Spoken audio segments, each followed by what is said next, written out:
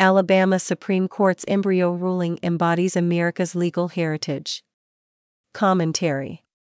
Leftists have spent much of the past week up in arms about a ruling last Friday from the Alabama Supreme Court.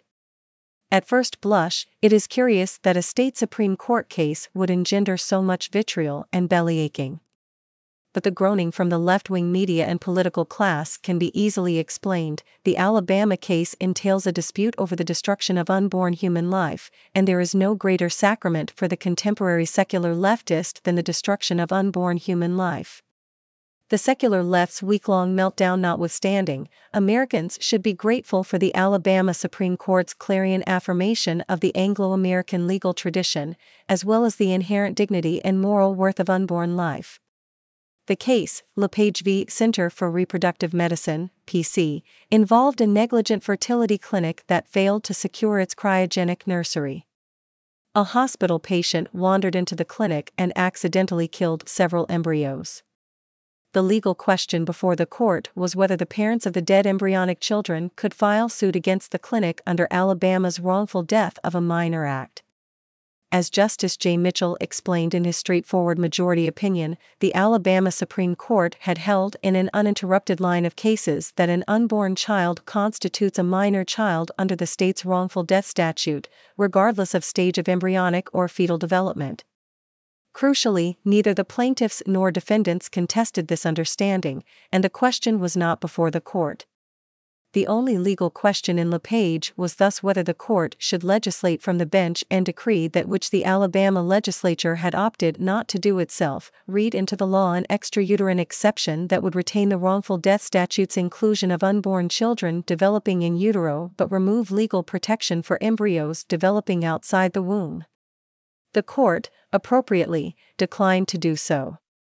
That's it. That's the whole case. A sterling concurring opinion from Chief Justice Tom Parker has attracted the most leftist outrage. Parker explored the meaning of a 2018 amendment to the Alabama Constitution, which stipulates, "This state acknowledges, declares, and affirms that it is the public policy of this state to recognize and support the sanctity of unborn life and the rights of unborn children, including the right to life." Parker correctly explained how the word sanctity cannot be understood in anything other than a religious context, namely, the Judeo-Christian tradition that is America's great heritage. The sanctity of human life, he noted, is a concept that goes all the way back to the creation of man in the image of God, as recorded in the book of Genesis. Parker cited other verses from Scripture, including the famous verse from the book of Jeremiah, "When I had not yet formed you in the womb, I knew you." He also cited other authoritative religious figures, such as John Calvin and Thomas Aquinas. Because of the case's holding and Parker's colorful concurrence, many on the left have denounced LePage as an imperious act of theocracy or Christian nationalism. Nothing could be further from the truth. America was quite literally founded on the notion that all men are created equal and that they are endowed by their Creator with certain unalienable rights. Thomas Jefferson, the man who penned those words but redacted his Bible to remove those parts he did not himself believe, was about the furthest thing imaginable from an Orthodox Christian. Yet even Jefferson held that our rights flow from our Creator, the very God, we know from Genesis, who made man in His image. The political theory of the American founding is that man is made in God's image and that we accordingly possess certain rights that no other man or ruler can deny. This is not theocracy. It is basic American history, basic historical literacy.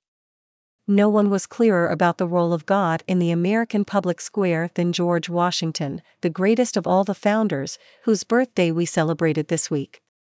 Washington's 1789 Thanksgiving Proclamation began by explaining that it is the duty of all nations to acknowledge the providence of Almighty God, to obey His will, to be grateful for His benefits, and humbly to implore His protection and favor. Washington then declared that a Thursday in late November should be devoted by the people of these states to the service of that great and glorious being, who is the beneficent author of all the good that was, that is, or that will be. The Alabama Supreme Court's ruling in LePage was a straightforward case of statutory interpretation. But it also affirmed and upheld this broader, venerable tradition. The reality is those decrying the Alabama Supreme Court's ruling in LePage don't merely hate unborn human life. They hate America itself.